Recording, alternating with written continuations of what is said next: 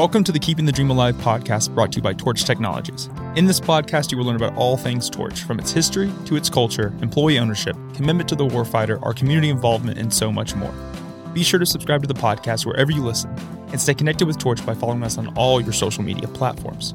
Thank you so much for listening, and we hope you enjoy the Keeping the Dream Alive podcast.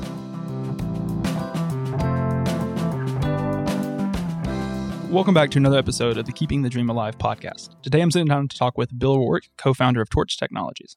Thank you so much for joining me today. In this episode, I kind of want to talk a little bit about the 20th anniversary, as Torch is celebrating 20 years of service this October 2022. So today I want to reminisce over the last 20 years, talk a little bit about the history, some of the lessons you've learned along the way, and what the future looks like for Torch. So taking you back, way back to 2002, you meet with your co-founder, Don Holder at Rolo's, a local restaurant here in Huntsville, and you discuss this idea you have to him to start Torch. How did that conversation go, and what were both of you doing at that time? Well, a lot of memories of that. Don and I are actually going to go to Rolo's tomorrow and revisit the old booth where we started this train 20 years ago. At the time, I was working for a company called Torch Concepts, and Torch Concepts was in the content business. They were developing software to automatically deliver content to you based upon your desires. If you wanted to talk about Mercury spacecraft, and it would deliver you articles on that, or Mercury the liquid, or Mercury the car. And rather than just give you all things Mercury, you could give it the key words that you wanted to do, and it would deliver you those documents each day. The business was doing well, and the 911 collapse essentially made it really tough for that business. And as we struggled through that, as the sales dried up, I decided to go back into the defense business. And as I was doing the groundwork on the defense business, the areas where the customers I'd had over the years were now working, and I wanted to go back to see the old customers because I thought that was probably the best place to get started. It was in an area where Don used to work as a government employee and had worked as a contractor as well. And as I did my homework out there, I had learned that some of the activities out there were such that it might be a good time to reach out to Don and see if he might be interested in joining me. And so I reached out to him and said, "Hey, I'm thinking about starting this new venture. Would you like to be a part of that?" We had that conversation at Rolo's. I think it started probably late July, early August, and we had several breakfasts there talking about this and sort of laid out the concept of he and I both worked at Nichols. In fact, at one point there in my career, early in my career, I actually worked for Don for a brief period of time before I got transferred out to a field office. So he and I knew each other and liked each other, and I had a lot of respect for Don, and I knew he knew this area where the customers I knew were at this point, and that I thought together we could be really strong. And so as we continued to have the conversation, Don had really in his mind decided it was time for him to retire. He had already retired from the government and had worked at Nichols for a number of years and then worked for Cass for a brief period. But as I continued to have conversations with him and talk about the strategy, and I can remember when I sort of started to hit a nerve, I asked him, I said, "Well, Don, a lot of these employees that have worked with you for a long time that are working with you now," I says, "if you retire," and it looked like the area that Don was working at that point that the company he was working with was going to have some business decline. I said, "Well, if you retire, what happens to these employees?" Then I realized I had struck a nerve. So I just kept digging down that pathway. And finally, Don said he needed to do some homework and he needed to go out and visit some customers and before he gave me a decision. So he did that. And he was on the way to a football game to going to see Oklahoma and Alabama play out in Oklahoma, and somewhere in the middle of the Midwest. On a Saturday morning, he gives me a call. It might have been a Friday morning. Anyway, he was on the way out there. He called me that morning and said, when I answered the phone, he said, "I'm in." I said, "What?" He said, "I've been thinking about what you're saying about starting this company." And he says, "I'm in." He said, "When we get back, we'll sit down and draft it up." And we sat back down in that booth at Rolo's when he got back in town, and we scratched out on a napkin the key principles that we're going to do business by. And those key principles are still unchanged on our webpage today. I don't think a single word, except maybe when we first put them up there, somebody may have edited them for grammar because my grammar is so poor.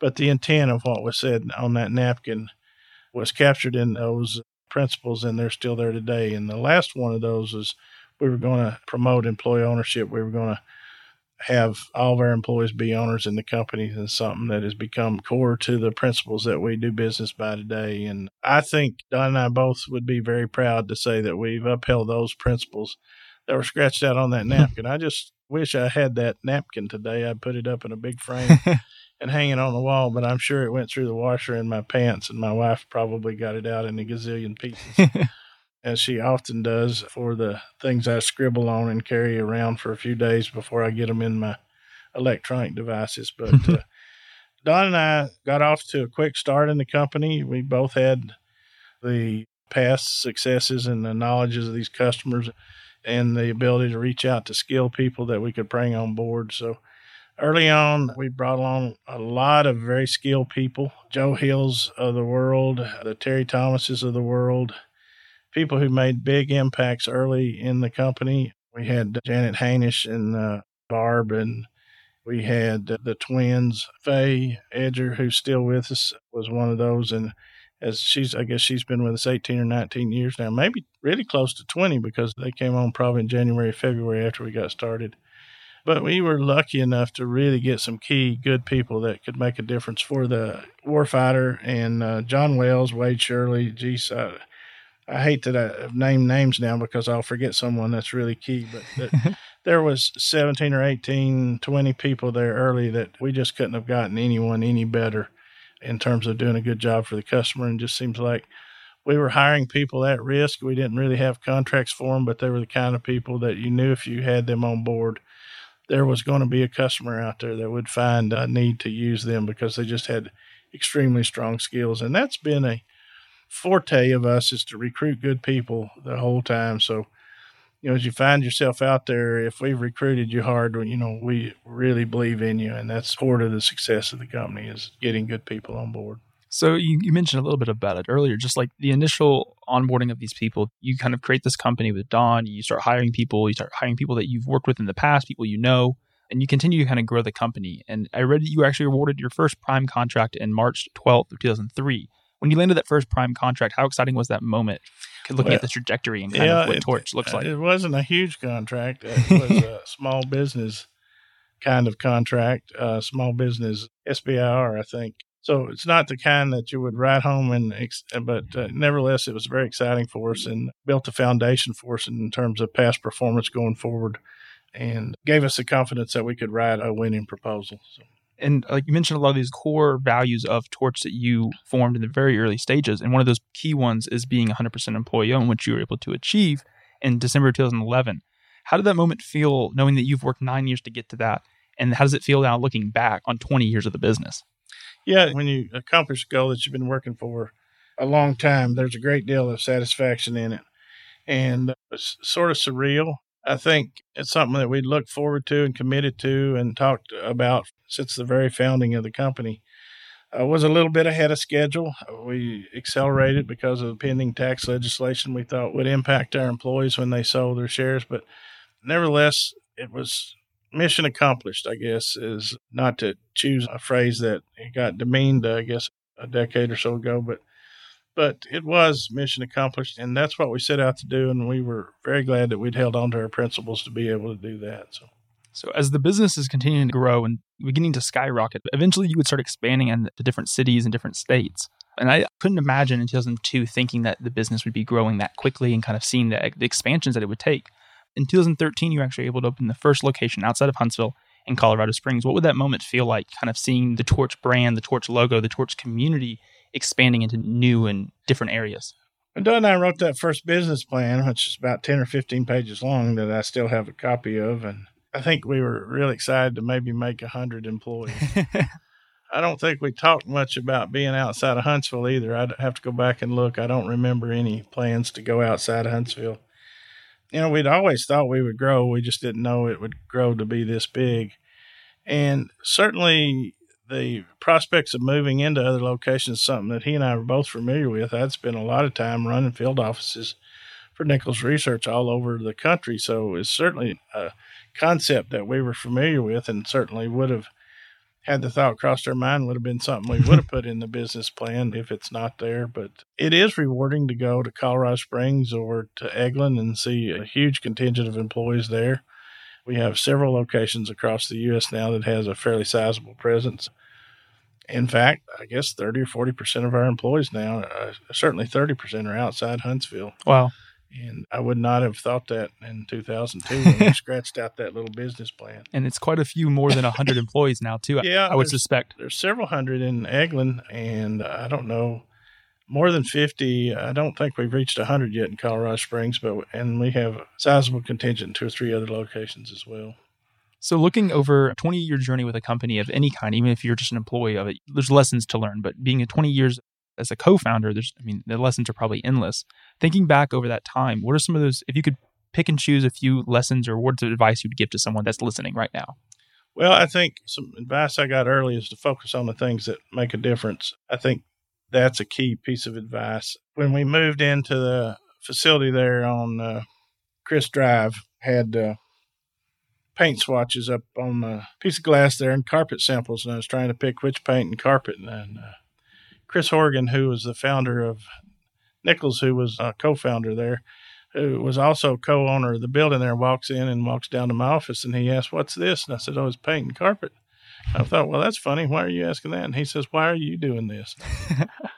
Well, what do you mean? He said, "You should be focused on things that make a difference to the company. Which customer is going to come over here and choose you based on any of these colors or any of these carpets?"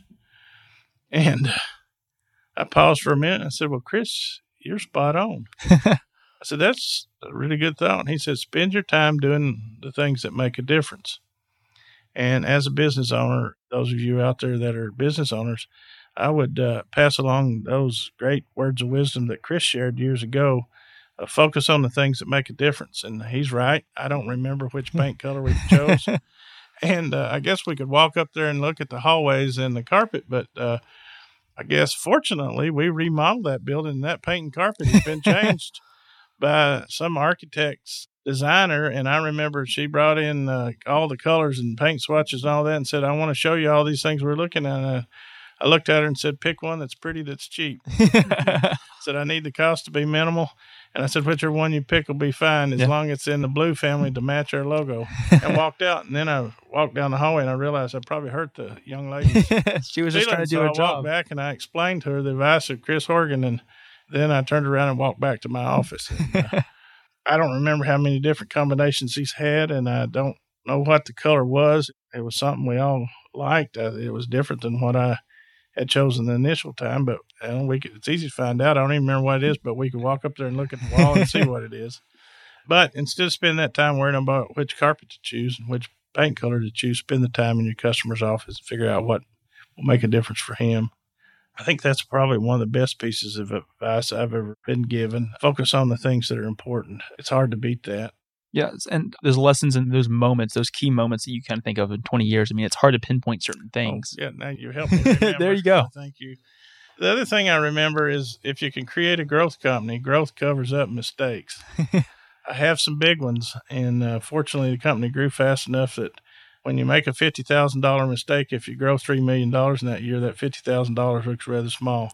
So focus on creating a growth business, because when you make a mistake, it'll help you cover it up and help you move on forward. So those lessons and those things, I mean, having those people that you've worked with in other jobs, and the co-founder of Nichols Research and kind of the advice he's able to give you. I mean, those leaning on advice on people that have done it before and been there before is super beneficial for anybody.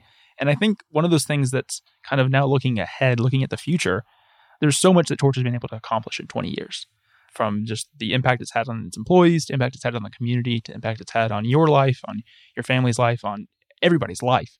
What do you hope moving forward in the next 20 years, in the next 15 years, in the next 40 years, Torch is able to accomplish in the future? And just kind of what legacy do you hope it has? Well, one of the tenets, of being successful in business, that would be a third item of what we're just talking about. It's be kind to people, treat people the way you want to be treated, and always do the right thing.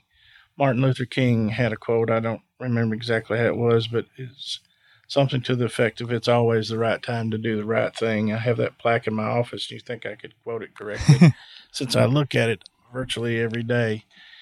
But I would hope that, and when we make our next 20-year milestone and people look back, they would look back at Torch. I think they look at Torch that way today, that we do the right thing. We treat people fairly. We work together with our subcontractors fairly, and we do the best we can at that. And I hope that 20 years from now, that when people look back, they'll say those same things about Torch. They're good partners.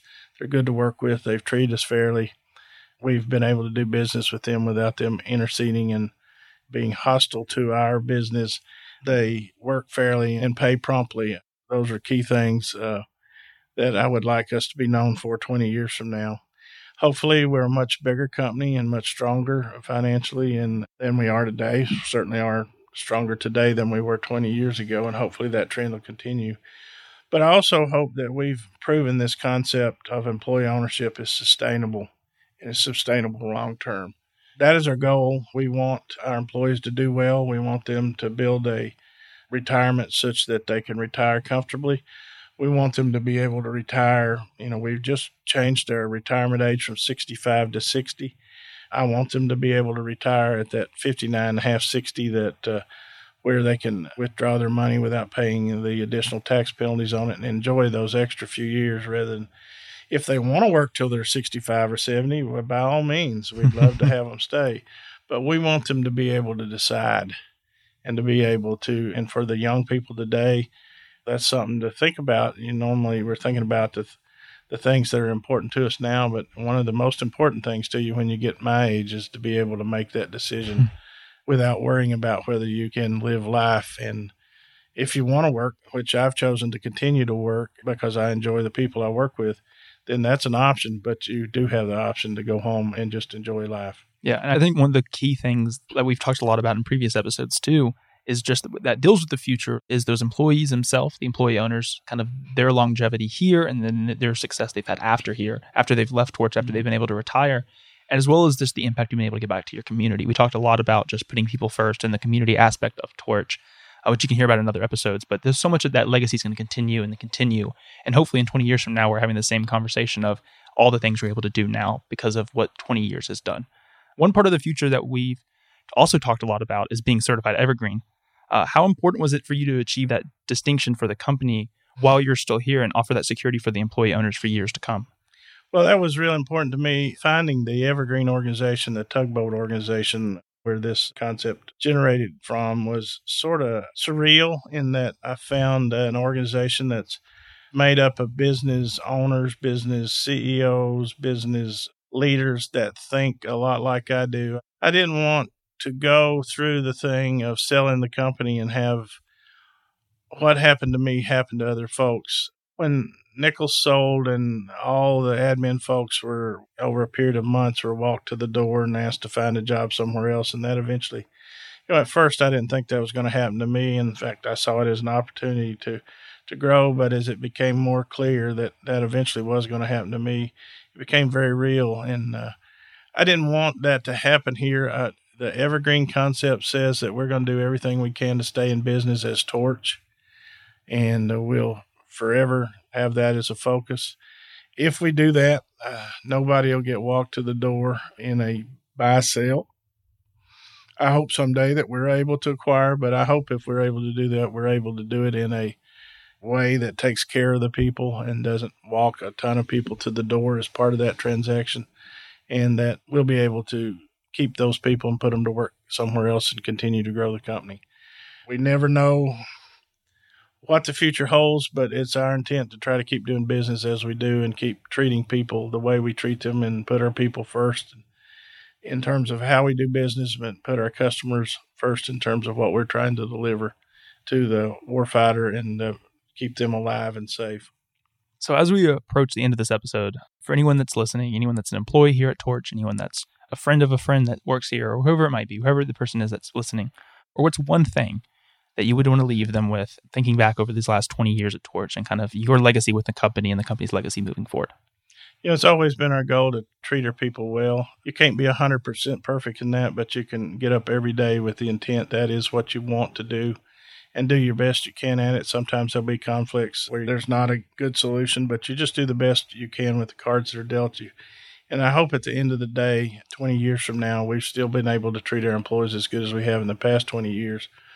I think we've done a good job of that as a whole. We've tried to offer good benefits that are competitive, or in some cases, we've been recognized for being much better than competitive.